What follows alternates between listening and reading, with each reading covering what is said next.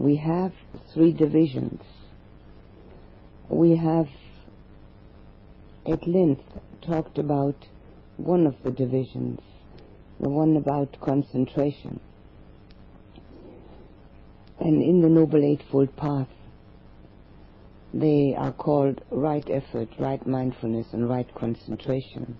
And right effort concerns purification of heart and mind. We have also talked about right view, which means seeing the unsatisfactoriness of worldly conditions, which means seeing the impermanence of everything that pertains to us, not being fooled by the apparent solidity of this body and by the ever-recurring thoughts and the ever-recurring breath, but seeing the impermanence of each moment, and eventually gaining insight into the reality that we aren't what we think we are. Right view is a starting point for practice when we recognize the unsatisfactoriness of worldly conditions and also understand that we are the manufacturers of our own happiness and unhappiness. That's when we can start practicing. Until we have seen those two things, we might dabble in it. Very popular, dabbling. But we won't practice. One could probably say dabbling is better than nothing. I'm not that convinced, but it's possible. These are the first two aspects of right view. And with that comes the next step, namely right intention, which I mentioned last night. All the things we're doing here are connected to right intention. The main feature of right intention is the understanding that we are the owners of our karma and that we take the full responsibility. And also right intention starts out with recognizing again that our main work in this human lifetime lies within us to cultivate and develop spiritual growth. Physical growth we get anyway. Mental growth we work on because we get the promise that that will bring us benefits, like in our livelihood. But spiritual growth, very few people actually take that into consideration. That's right intention when we know that that's our purpose in being here, in being a human being. So right view and right intention are the wisdom aspect of the Noble Eightfold Path. And since they are always mentioned first, you can see from that that we need some wisdom in order to get started. We need the wisdom of seeing dukkha in worldly conditions. We need the wisdom of knowing that we ourselves can manufacture happiness and unhappiness through purification, and we need the wisdom of our right intentions of spiritual growth.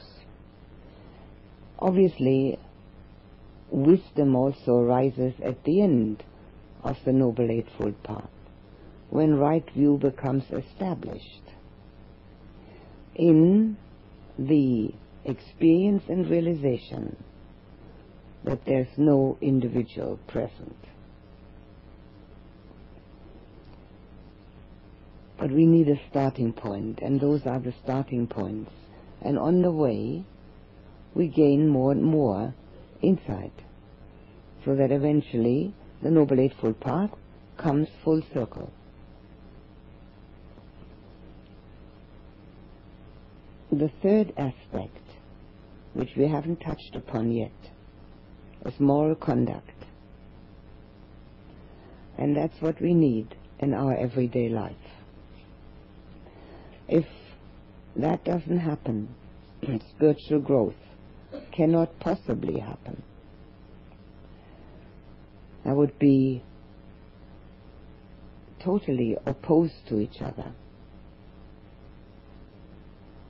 Freedom is not license. I think that's often misunderstood. Quite often in so-called spiritual circles, freedom is insight, wisdom, and letting go of all that we're hanging on to. That's freedom. By no means does it mean we should be able to do whatever we please.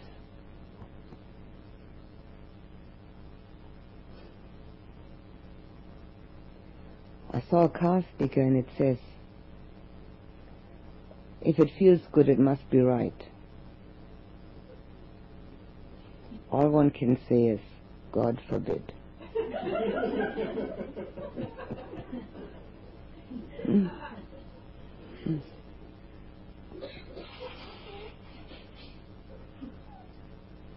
The moral aspect of the Noble Eightfold Path is expressed in 3 steps: right speech, right action, right livelihood. Right speech and right action concern the 5 precepts. One of those is speech, and 4 of them are action. And livelihood is added to it. I'll mention that one first, so that we can have an easy understanding of it. Right livelihood means that we don't break any of the 5 precepts in order to make a living. In the Buddha's time, he mentioned a whole list of things which were wrong livelihood. Most of those are never heard about in this day and age. So it's actually quite simple to know what right livelihood is. If you don't break any of the 5 precepts, you've got right livelihood. That too is important, because we spend a lot of our time with making a living, a lot of time and energy. So if that has any connotation of wrongness about it, we are putting the mind into the wrong channels, and be much more difficult to get it out of those channels again. The channels are grooves that they get deeper and deeper through habit. Very difficult to pull oneself out if the grooves are so deep that one is sort of stuck in them. That's why one needs to watch thought and emotion diligently every moment, and substitute the unwholesome with the wholesome as quickly as possible, so that the channel does not become a deep-rooted groove. The first of the 5 precepts: we undertake the training not to kill any living beings.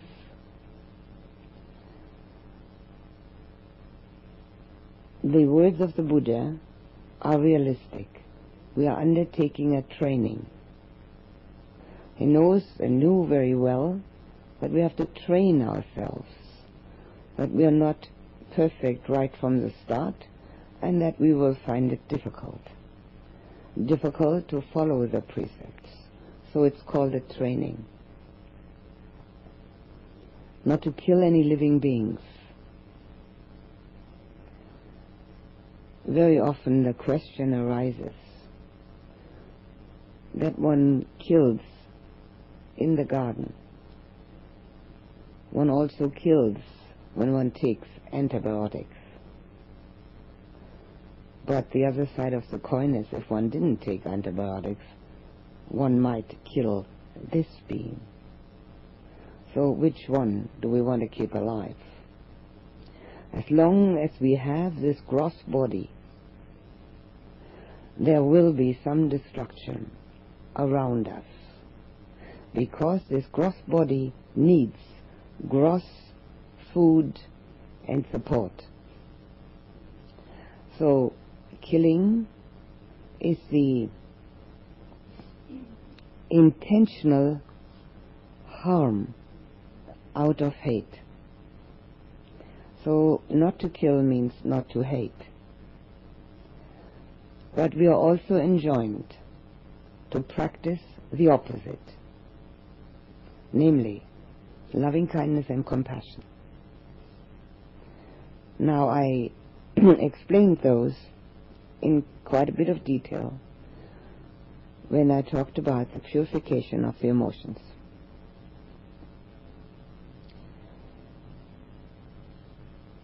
What we kill and not kill is entirely up to each person. Obviously there's some killing going on when we walk, which is unintentional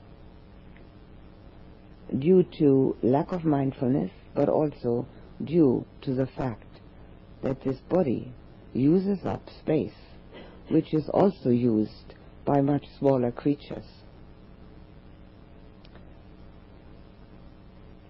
From that, we might be able to understand that on the level of this worldly existence, perfection cannot be found. We can make all endeavors and have all intentions. It's only our spiritual growth that can eventuate in the perfect liberation, even while still in the body. And yet that body will still have contact and sometimes unintentional harm to other very small living beings. It's up to each person how to deal with that. The Buddha's guidelines that are to train oneself to remove hate from one's emotions. Not survival, but hate. The second precept is we undertake the training not to take what's not given, which means not to steal. But it means more. It means also that we are easily as careful about somebody else's belongings as we are about our own. And that we are fastidious and not take the smallest thing that isn't particularly ours or is given to us. It's to counteract greed. So every time we look at these precepts, we know what they're supposed to do for us. And we know whether there is hate or greed within. We're also enjoined to practice the opposite, which is generosity. The opposite of greed, the opposite of taking, is giving. Generosity comes in many guises. We can give money, material goods, time, skills, love, attention, care. We can give ourselves to an ideal. The more we give ourselves away, the easier we will be able to see through the delusion that creates all the misery in human nature. Generosity, the giving of materiality, is the first step. The first step of thinking of another and not about oneself. It's also right view and right intention, because it makes good karma. It makes good karma by creating happiness, happiness within us. We should never look for gratitude. If we get it, that's nice. But you know who it's nice for? It's nice for the one who's grateful. It's making good karma by the one who's grateful. Looking for gratitude is result thinking, achievement syndrome. The more we drop that, the easier life becomes. Essentially, we all are already what we would like to become. We just don't know it. We've covered up the knowing. We've covered it up with thinking. We've covered it up with delusion. But we are. There's nothing actually to become. So when we can think of another, happiness is created within us. And that happiness becomes part of universal consciousness. When we only think about ourselves, our mind becomes contracted. Obviously, this self-person is small, one little person, and has very distinct boundaries. Where the skin ends, that's supposedly where the self ends. So that's a great contraction. But when our mind and heart go out to others, we are enlarging our capacity of feeling. We are extending our horizon. So generosity, which is also equated with helpfulness, is an important factor on the spiritual growth path. The Buddha talked about it often.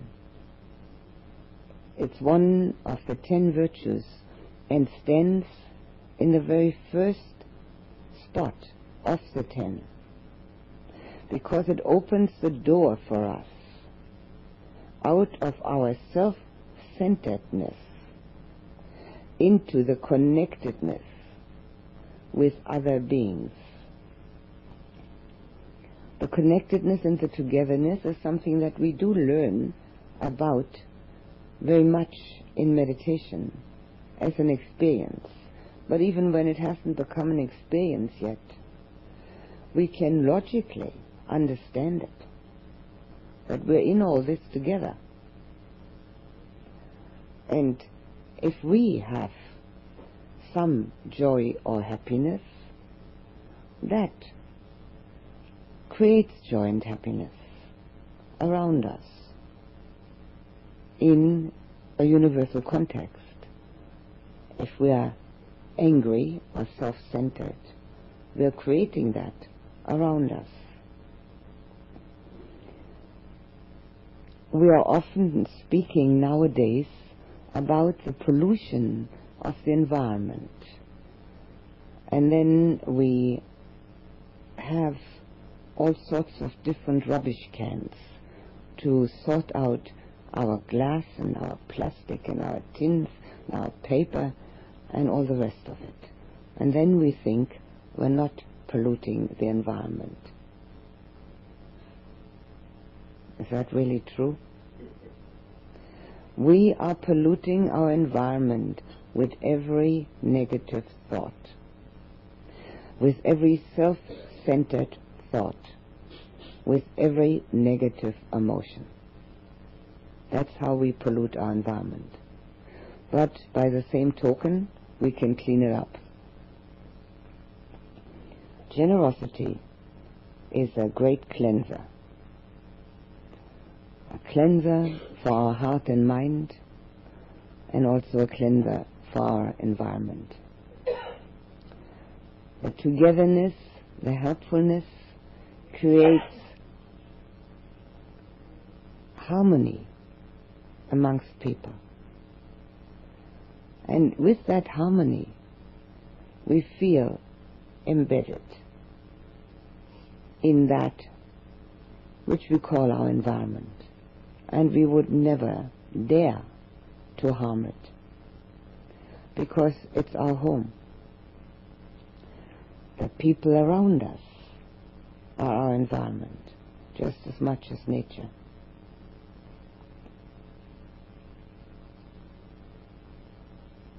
The third precept is I undertake the training to refrain from sexual misconduct.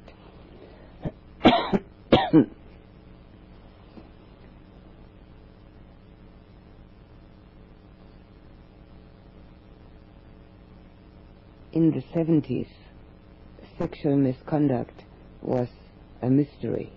I think we've finally come to understand what it means. It means hurting another person, physically, emotionally, either way.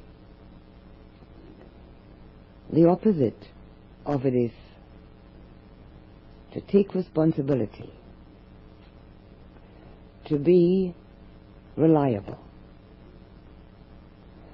to have kind of feeling of responsibility for another person, not only for one's sexual partners, also for friends and relations.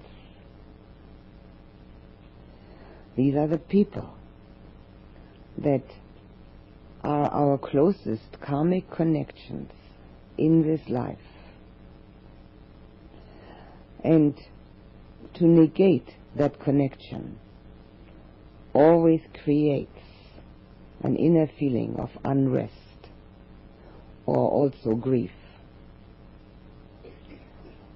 It's not a good thing to negate that connection.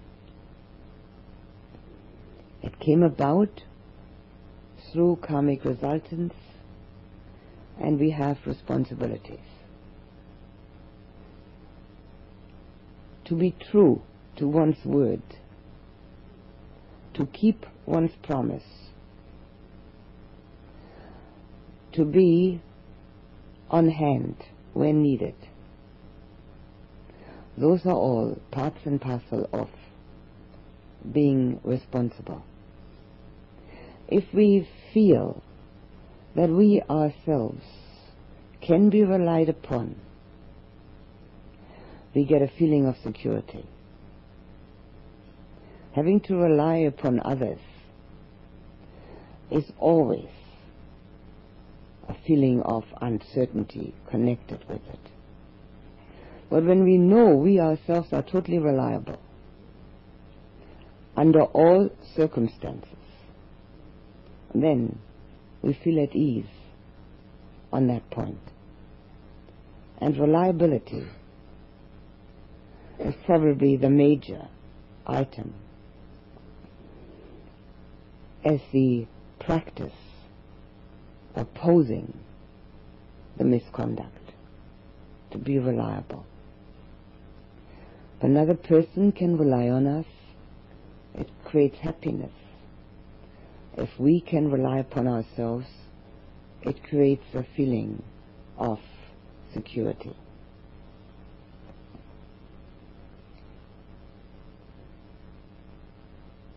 Again, that precept is also to counteract greed. One could say hate is involved too. The fourth precept: I undertake the training to refrain from lying and harsh words, gossip, backbiting, and idle chatter. The last one is one of the most popular hobbies that we can find. It doesn't cost anything. It's practically always available. Even if there isn't another person to chat to, we all know what the mind does, don't we? It just loves it. And we have also organized our lives so that idle chatter is always possible. All we have to do is press a few buttons and somebody answers the ring. And if that doesn't happen, we can press another button and somebody is talking at us or to us from the television and or the radio. So we are all organized for idle chatter. Why does the Buddha say to undertake the training to refrain from it? It's an unnecessary expenditure of energy. It's an unnecessary expenditure of mind energy, but also physical energy. And also it produces distraction in the mind. And if we really want to meditate, we will have to watch that we keep our mind in a meditative stance outside of meditation. It doesn't mean we have to meditate all day long. It just means that we don't allow it to do whatever it pleases. The more it does what it pleases during the day, the more it will do what it pleases during meditation. And it becomes harder and harder to make it one-pointed. So idle chatter causes distraction in the mind, but it also causes input into the mind of subjects which are not conducive to purification. The Buddha had a number of topics that are not worthwhile talking about. One of them is politics. He called it kings and ministers and armies and war. It's not conducive to purification. It's only conducive to negative thinking. Another thing that he said wasn't worth talking about: sex. For men to talk about women, for women to talk about men. Not conducive to purification. Another thing that he said wasn't worth talking about is food. Only conducive to greed. There are other topics, but these are the main ones. So what do we talk about?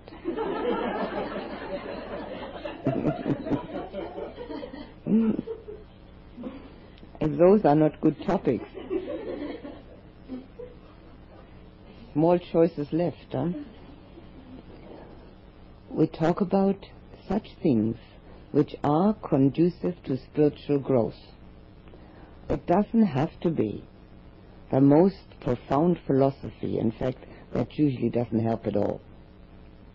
It can be about hindrances and their removal. It can be about lovingness and its cultivation. It can be about disciplining oneself and how to do it. It can be about meditation. There are plenty of topics, actually. Now, all of us probably have the situation where we are together with people who've never heard of idle chatter. They do it, but they haven't heard of it. So it's just happening. And there's something that we need to do at that time. Our mindfulness has to tell us that the talk which is going on is not helpful or conducive to happiness and purification. So we will try and change the subject. If we are incapable of doing that, and it's a skill which one has to learn, then it's much better to leave while that talk is going on. Not saying, I'm walking out because you're talking rubbish, but saying, asking to be excused. It's as simple as that. If one has used a lot of time in being within the Dhamma, one finds that idle chatter is dreadfully tiring. It is so tiring that the mind very often just cuts out, doesn't hear it anymore. One should start being attentive to the food that we get into the mind, the food we get into the body. Most people are very concerned with health food. That's fine. Nothing wrong with that. It's much better than drinking Coca-Cola, I assure you. Health food for the body is one thing. But what about health food for the mind? It's the most important thing you can do in your daily life. And what is the kind of food we get for the mind? The media. They're always feeding us something. Watch it, so that it's health food. If there's the slightest doubt that it's not health food, don't take it in. You wouldn't eat it if you knew it was dirty, poisoned, polluted. And that's only the body. Why take it into the mind? We don't have to do that. Nobody compels us. It's a sort of a mass syndrome. But a meditator becomes, by necessity, an individual thinker. Media is one thing. The books we read is another. The thoughts we think and the conversations we have.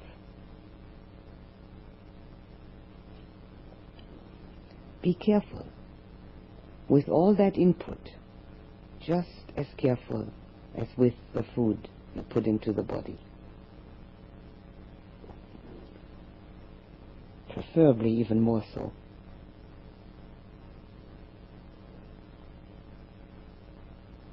I spoke about the 5 hindrances and their antidotes. Their antidotes in meditation and their antidotes in daily living. there are two common antidotes for all of the five hindrances, and they're called noble friends and noble conversations. Noble conversations are those that have an uplifting effect, that one feels uplifted, inspired, and not dragged down. If oneself can initiate such conversations, it's much easier to have them. To be inspired and to be uplifted is a reason for having a conversation that tells us something new, something that we can actually make use of in our lives to improve the quality of our inner life. Those are worthwhile conversations.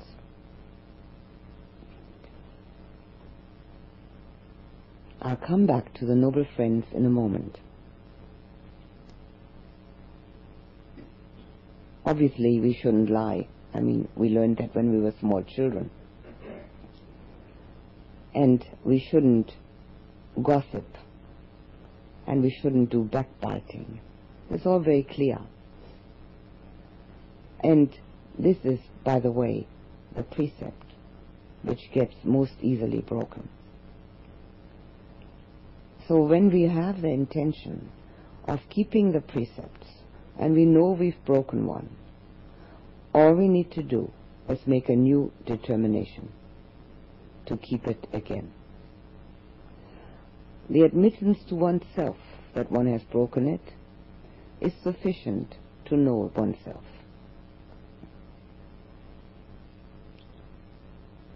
There's also an interesting formula that the Buddha gave us for right speech. If we want to tell somebody something which could be hurtful and is untrue, not to say it. If we want to tell somebody something which could be helpful and untrue, not to say it. If we want to tell somebody something that could be hurtful and is true, not to say it. And if we want to tell someone something which could be helpful and is true, to find the right time, which removes impulsive replies. The right time is when the other person wants to listen, and also when there is only loving kindness and compassion in one's heart. If we say something just to be able to tell the other person off, even though we think it's going to be really helpful for their practice, it doesn't work. First of all, they're not hearing us, and secondly, we might lose a friend. The last of the precepts is, I undertake the training to refrain from alcohol and drugs. They confuse the mind more than what it is already. The opposite of that is mindfulness. Mindfulness is our best companion.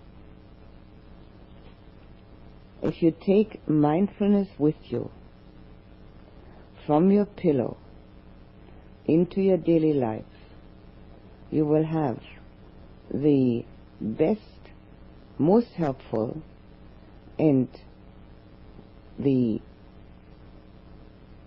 most understanding companion you can ever get. Your own mindfulness. Because mindfulness, practiced in daily living, does not just concern being attentive to what one is doing, thinking and feeling. It does that. But it also eventually brings about a much deeper understanding of who we really are. Because mindfulness will, again and again, make it possible for us to experience impermanence. And that does tell us something about ourselves.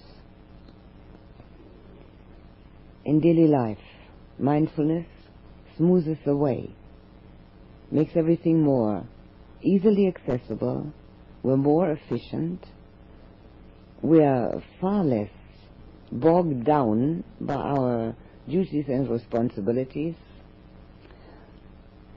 and it's also a help against burnout. Mindfulness does not look for results. Mindfulness just knows. When we look for results, that's when burnout happens.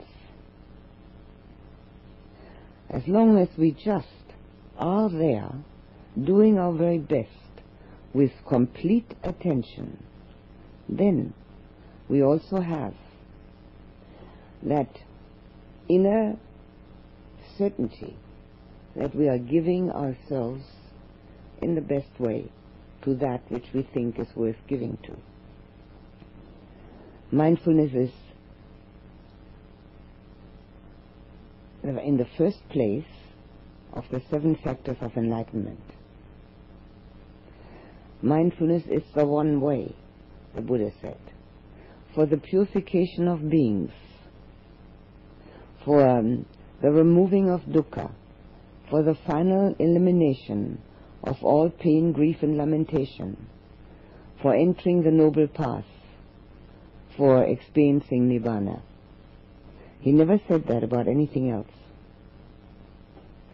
Mindfulness is the mental stance of knowing only, without judgment and without expectation. When we have no judgments, we don't get negative. When we have no expectations, we don't have any result thinking. We just do. And as we do, we're in the present moment. And when we're in the present moment, we're able to experience life. When we're not in the present moment, we are thinking life. Life cannot be thought up. It's got to be lived. And the only way we can live it is each moment. If you've been labeling when you were not concentrated, you might have found that the labeling was future, or past, or planning, or hoping. Well, that's thinking life, not living life. Don't waste this precious human life by thinking it up. Be aware of each moment, and then you're experiencing it. To be aware of each moment means mindfulness, nothing else. Be right there now. And since it removes the achievement syndrome, the result thinking, the future, the past, it removes unforgiveness, resentment of the past, and it removes the expectations of the future. You can't find a better companion. It's the antidote for dukkha. We're always thinking sukha must be the antidote for dukkha. But sukha is just as short-lived as dukkha. Mindfulness is something that we are strictly responsible for ourselves. It's a mental formation we can bring up over and over again. Unless we do, we're missing the best part of being alive. Keeping those 5 precepts is a daily endeavor and belongs to the practice on the spiritual path. if one doesn't keep them, meditation becomes more and more difficult. Meditation cannot be an isolated activity. It has to be embedded in a whole of a spiritual teaching. And all spiritual teachings which are worth following contain moral conduct. These are very succinct, very short, and yet we will find not that easy. They belong. People often think that practice means meditation, and that's it, nothing else. That's a totally wrong view. We have 24 hours in a day, of which we might sleep 7, which leaves us with 17 hours each day, of which we might meditate, if we're really diligent, 2. That leaves us with 15 hours. 15 hours of not practicing, if only meditation is practice. How can 2 hours of meditation counteract 15 hours of negative thinking, negative emotions, and lack of mindfulness? It's just not possible. We can't do it. Our minds don't have that ability. So we've got 15 hours in which we can be mindful, living in each moment. That's not license, that's freedom. That's not being able to do whatever I please. It's knowing what I'm doing and thinking and feeling, and substituting the unwholesome with the wholesome. And when we practice like that, when we practice mindfulness, when we practice the 5 precepts, and then, in addition, meditate and have noble conversations, then we can say we have a spiritual practice. But if we leave any of that out, all the rest will suffer. So we have to have the moral conduct, we have to have the mindfulness, we have to have the purification aspect through substitution, and then, in addition, have the meditation. For meditation, I would like to suggest that unless we do it every day, the mind does not get the right input and it will not work, which I'm sure everybody knows. We eat every day 3 times. Well, let's meditate every day 3 times, or bargain it down to 2 times.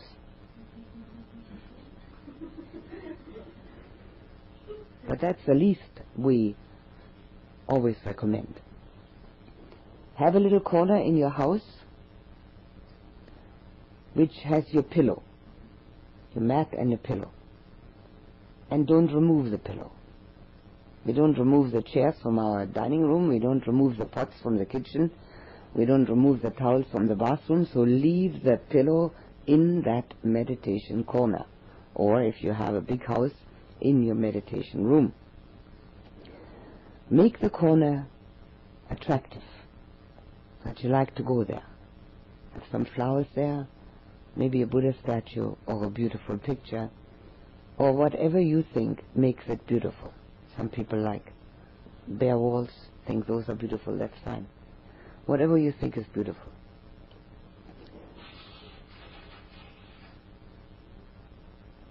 Go there every day at the same time.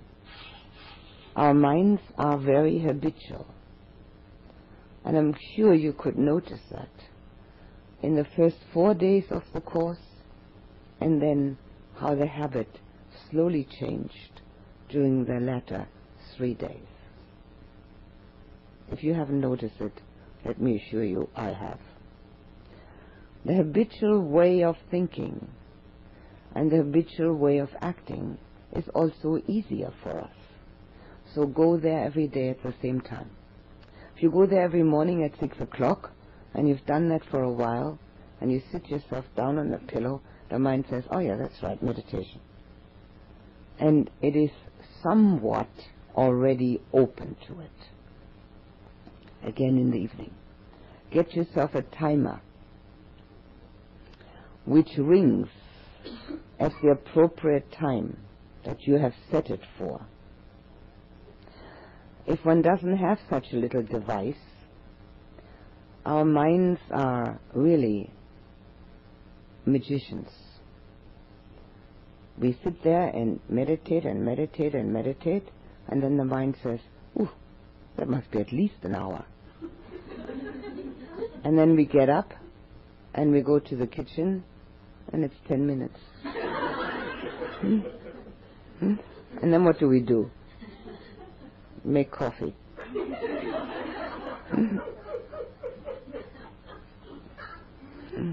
But if you have a timer that rings for you, it's like the little bell that we've been ringing here. And you wait for it. You don't anticipate it. You don't expect it. You know you're going to sit there till it rings. Every single moment of concentration is a moment of purification, even if it's only one moment. If you are a complete beginner and have never meditated before this course, but I don't think there's anybody here like that, you can start out with 30 minutes and then add 5 minutes, let's say every 2 weeks, until you've got a full hour. Certainly much more advantageous than the other way around. If you do it the other way around, you wind up with nothing. So start with 30 minutes. Anything under 30 minutes is really not enough. The mind needs time to settle. Our sense contacts are all digested in the mind and explained in the mind. So there is a lot of activity, even if we don't want it. Many people therefore find that the best time for them to meditate is early morning, after they've gotten up. If one feels sleepy, one can drink coffee, have a cold shower or anything like that, do a few exercises. Many people find that the best time for concentration. Always start with loving kindness for yourself and end the meditation with loving kindness for those people you're going to meet during the day. It's going to make the day easier. The mind is already geared towards a good feeling towards those people. And then in the evening, if it's difficult to concentrate in the evening, do the sweeping. You can say it sweeps out the accumulation of emotional reactions you've had during the day. Very helpful. And as you become practiced at it, you can do it in 30 minutes. Easily. And then you can still go to the breath or do loving kindness meditation. Maybe you have to do loving kindness meditation in the evening, again towards those people whom you met during the day. It will be extremely helpful. It's not that those people are so much helped by it. We ourselves are helped by it. So you can make yourself a little program like that. It's entirely up to you. Don't forget the 5 daily recollections. And then, noble friends, the common antidote for all our hindrances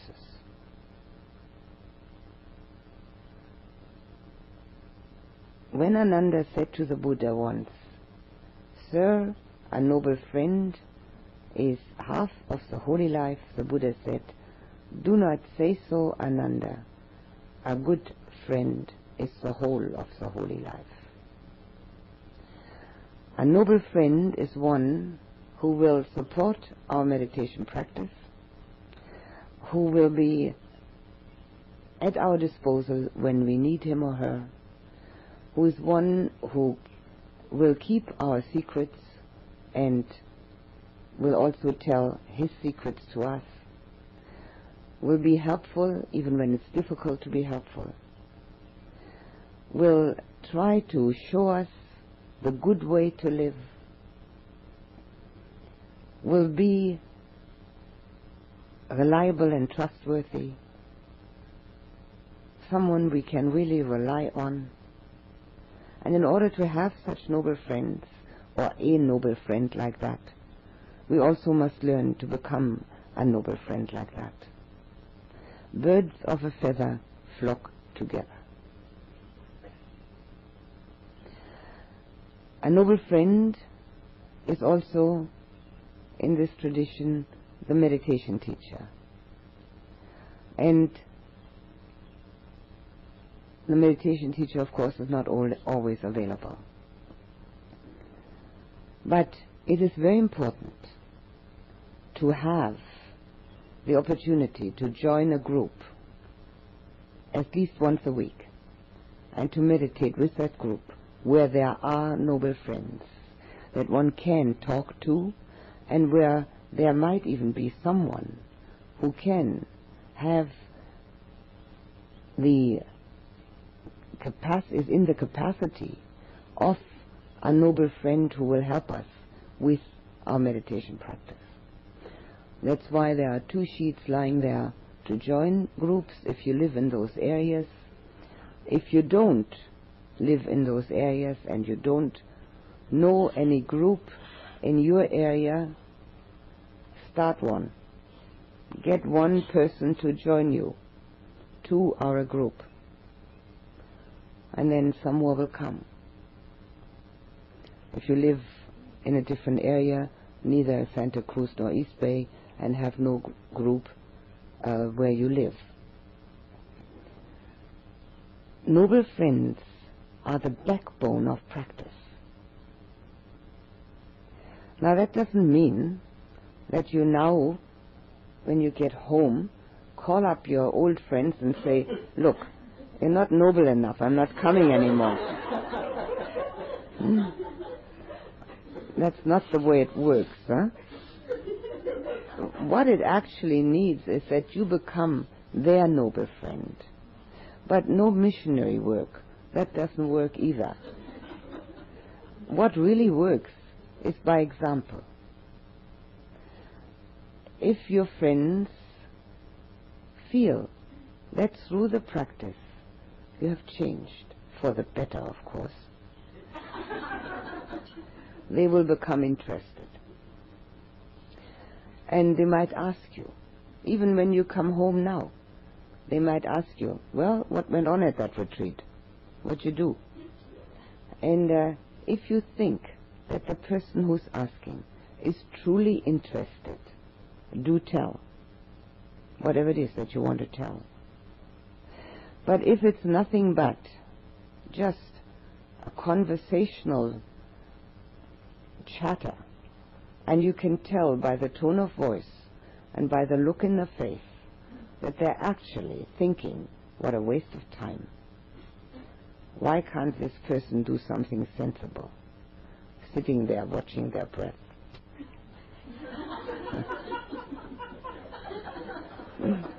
Then it's not worthwhile trying to explain. Then change the subject. Talk about the redwoods. It's not useful to get into an argument about one's teacher, one's meditation practice, one's length of meditation, one's interest in spirituality, one's reading matter. None of that is worthwhile to argue about. it only brings negativity.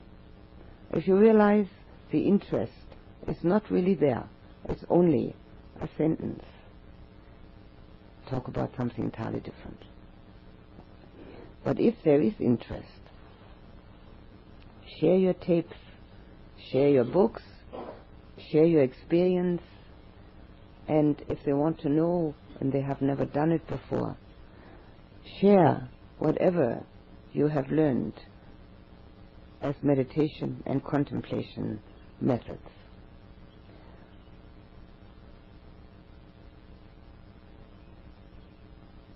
Then you are these people's noble friend. And yet we need the noble friend also who has gone ahead on the path, maybe a few steps further than we have. It's inspiring to know that this practice really works. It brings a certainty that one wants to do it. It's an example to emulate.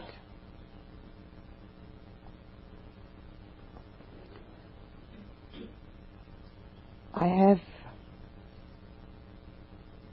also put another piece of paper on the table, and I must say, I think you must be having extremely good karma, because there were 2 or 3 questions about recommending a teacher in this area, and I said, I'm sorry, I don't know anybody. I can only recommend my students. Well, what happened was that the next day I was informed that a monk, an American, has come from Thailand and has set up a forest monastery near Escondido.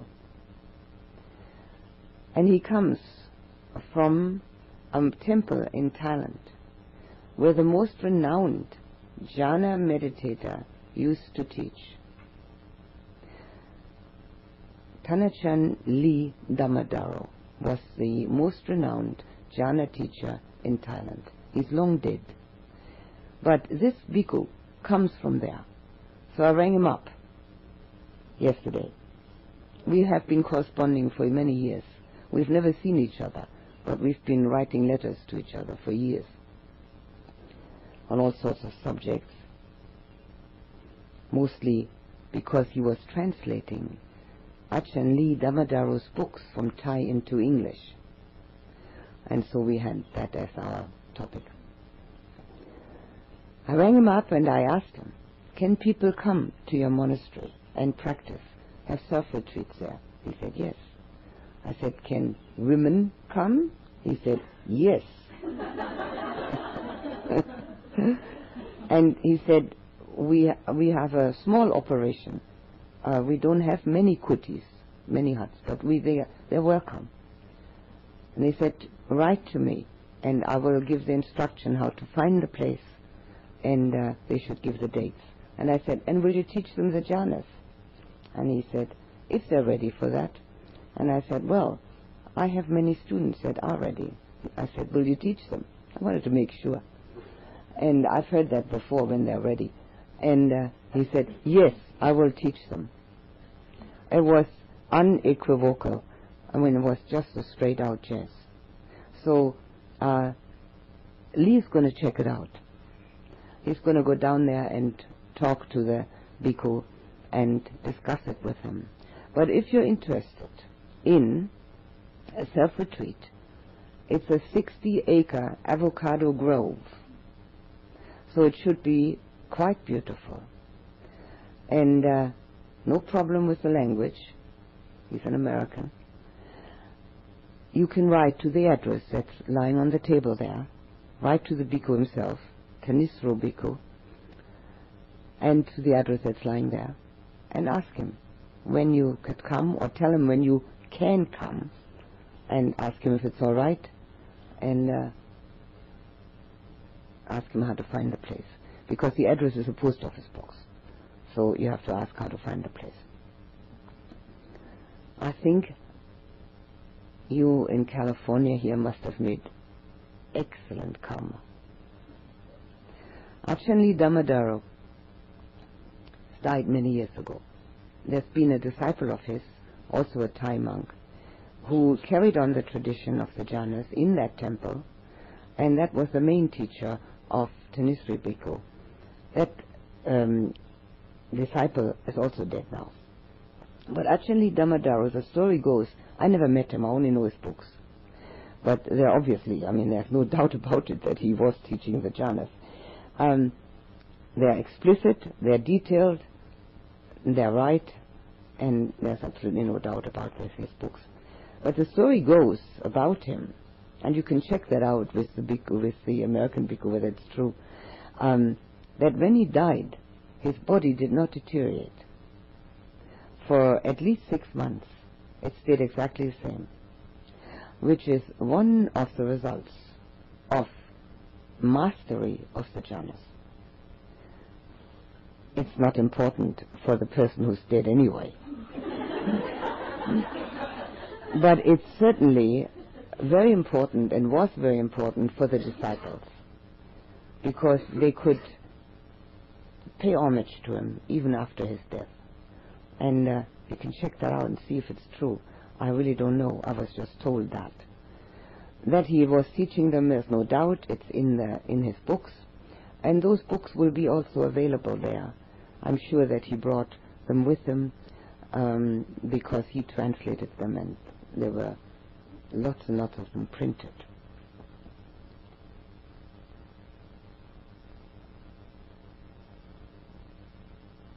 One other thing that I might mention, I told you about the English course at Buddha House next year. We're also offering 1 week of self-retreat following that course in Buddha House, particularly for those who've come a long way, so that they don't have to leave immediately after the 10-day course is over. But we're also offering January, February, March of next year for self-retreat in Buddha House. And of course, for that you don't have to speak German. Usually I speak German in Germany and teach in German. But when you do a self-retreat, you get English tapes to listen to, and you can have interviews with me in English. So, and it's doesn't mean that you have to stay for 3 months. It means a maximum of 3 months and a minimum of 2 weeks.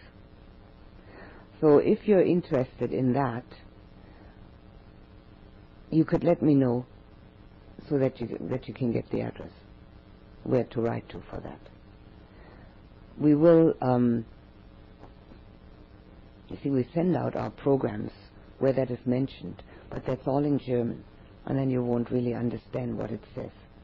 So it's better if you let me know if you're at all interested in that self-retreat, and then I'll give you the address. We'll do our last loving kindness meditation together, and the sharing of merits.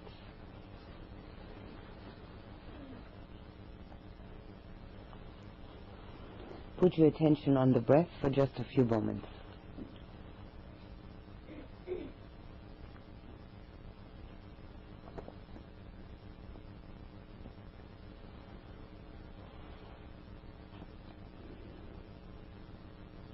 Look into your own heart and find the jewel which is the seed of enlightenment within your own heart, shining, clear, translucent, beautiful, sparkling in all directions.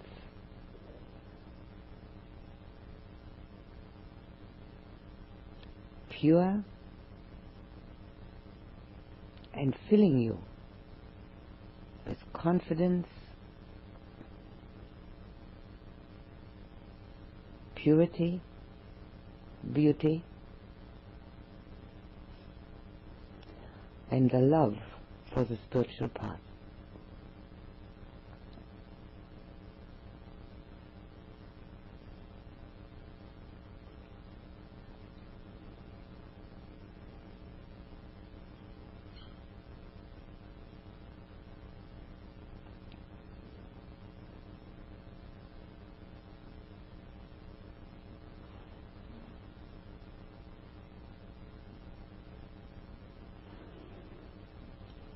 Look into your neighbor's heart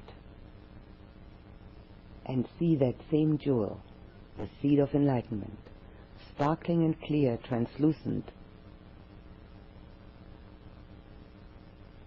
totally untainted.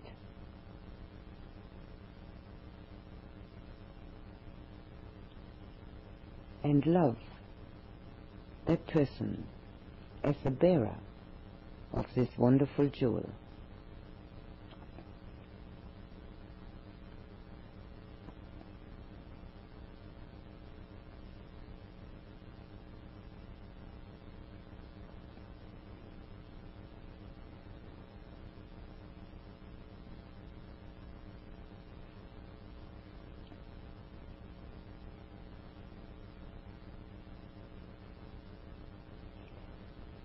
Now think of your parents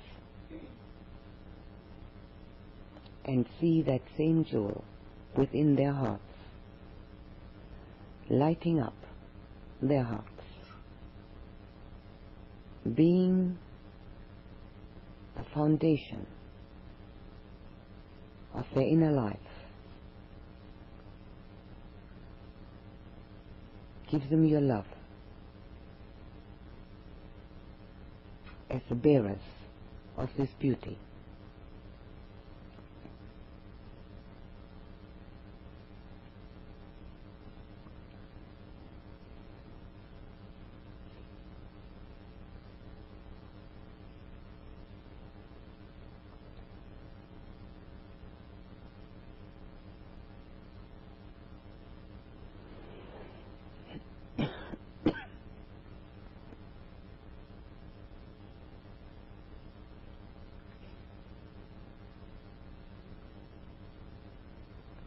Think of those people who are nearest and dearest to you, those you might live with, and find that same sparkling jewel of the seed of enlightenment within their hearts.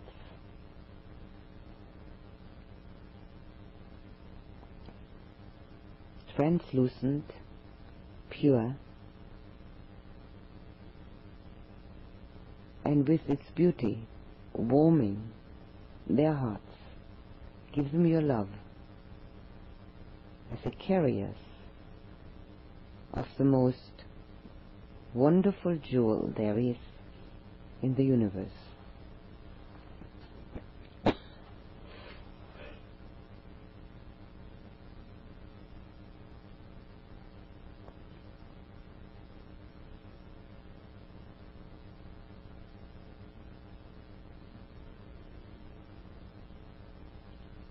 Think of all your friends, particularly those that you might meet soon,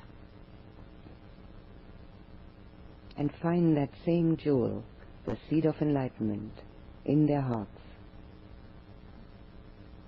The foundation for all goodness, for all purity, sparkling, creating light and warmth. And love them as the carriers of this beauty.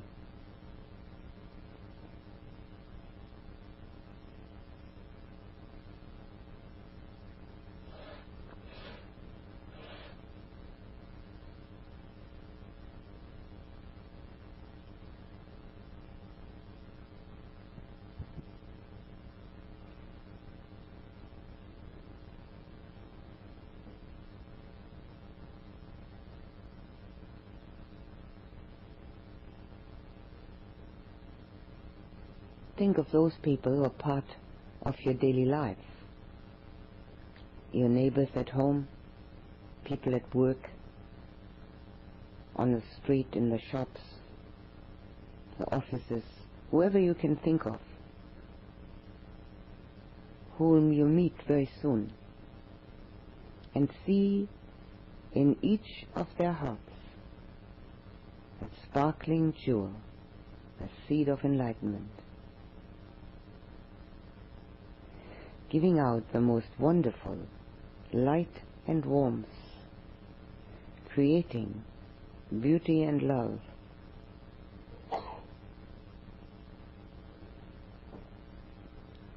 Embrace them. Feel connected and one with them, having the same jewel in their hearts as you have in yours.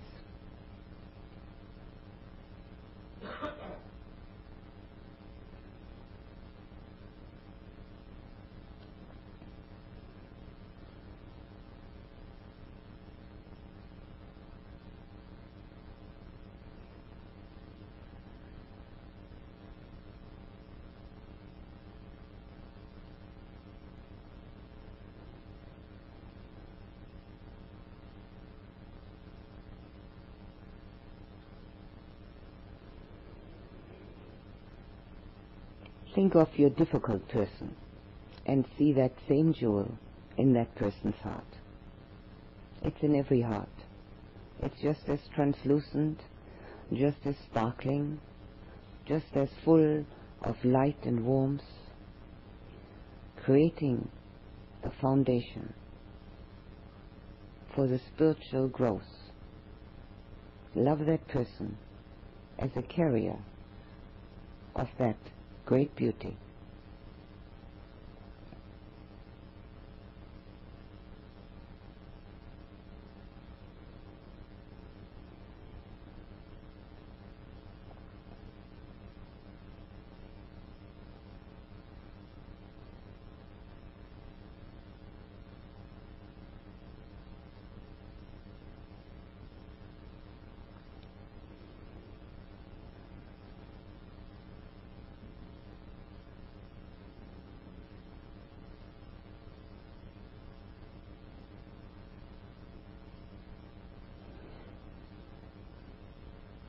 Now look around you at people everywhere, wherever you can think of them, and only look at the jewel in their hearts,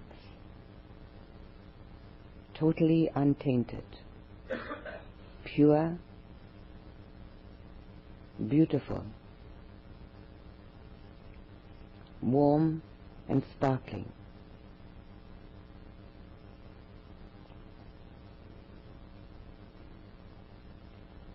And then embrace each person with your heart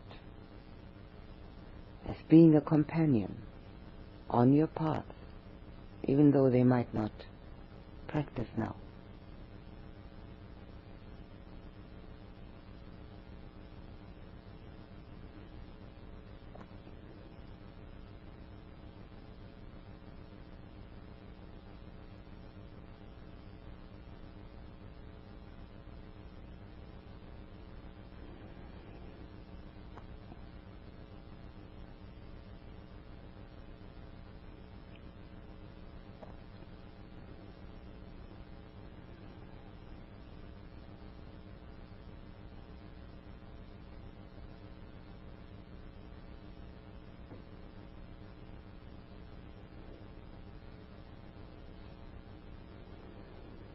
Go as far afield as you can and look at people far removed from here, all having the same jewel within their hearts.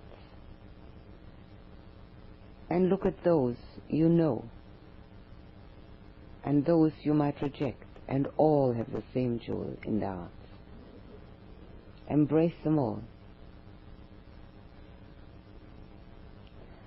We're all in this together.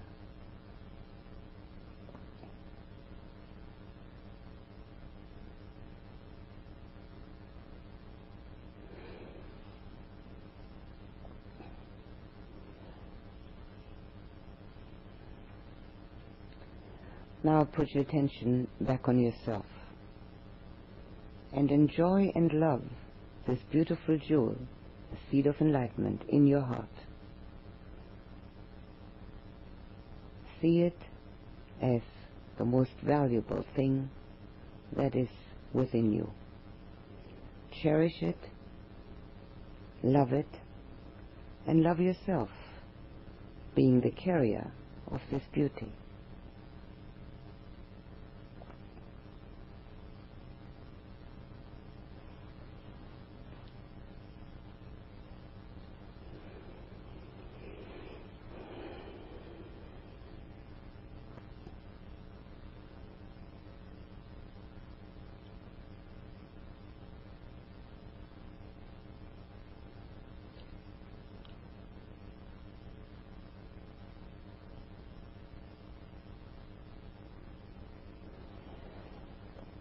we share the merits of this meditation course with all our teachers, our parents, our loved ones, our friends, and our enemies.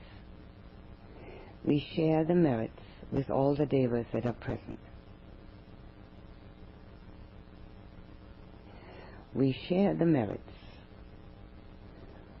with the cook who has helped us to stay alive.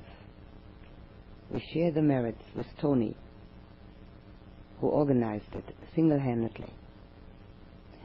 We share the merits with the people here, the land of the Medicine Buddha, who are keeping this place going so that we can come.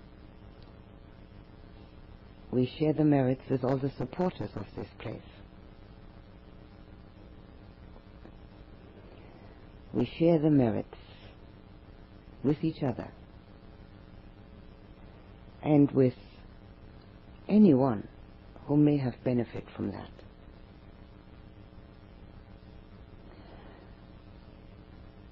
May all beings be happy. May you be very happy. I now officially end this meditation course, and a noble silence is lifted.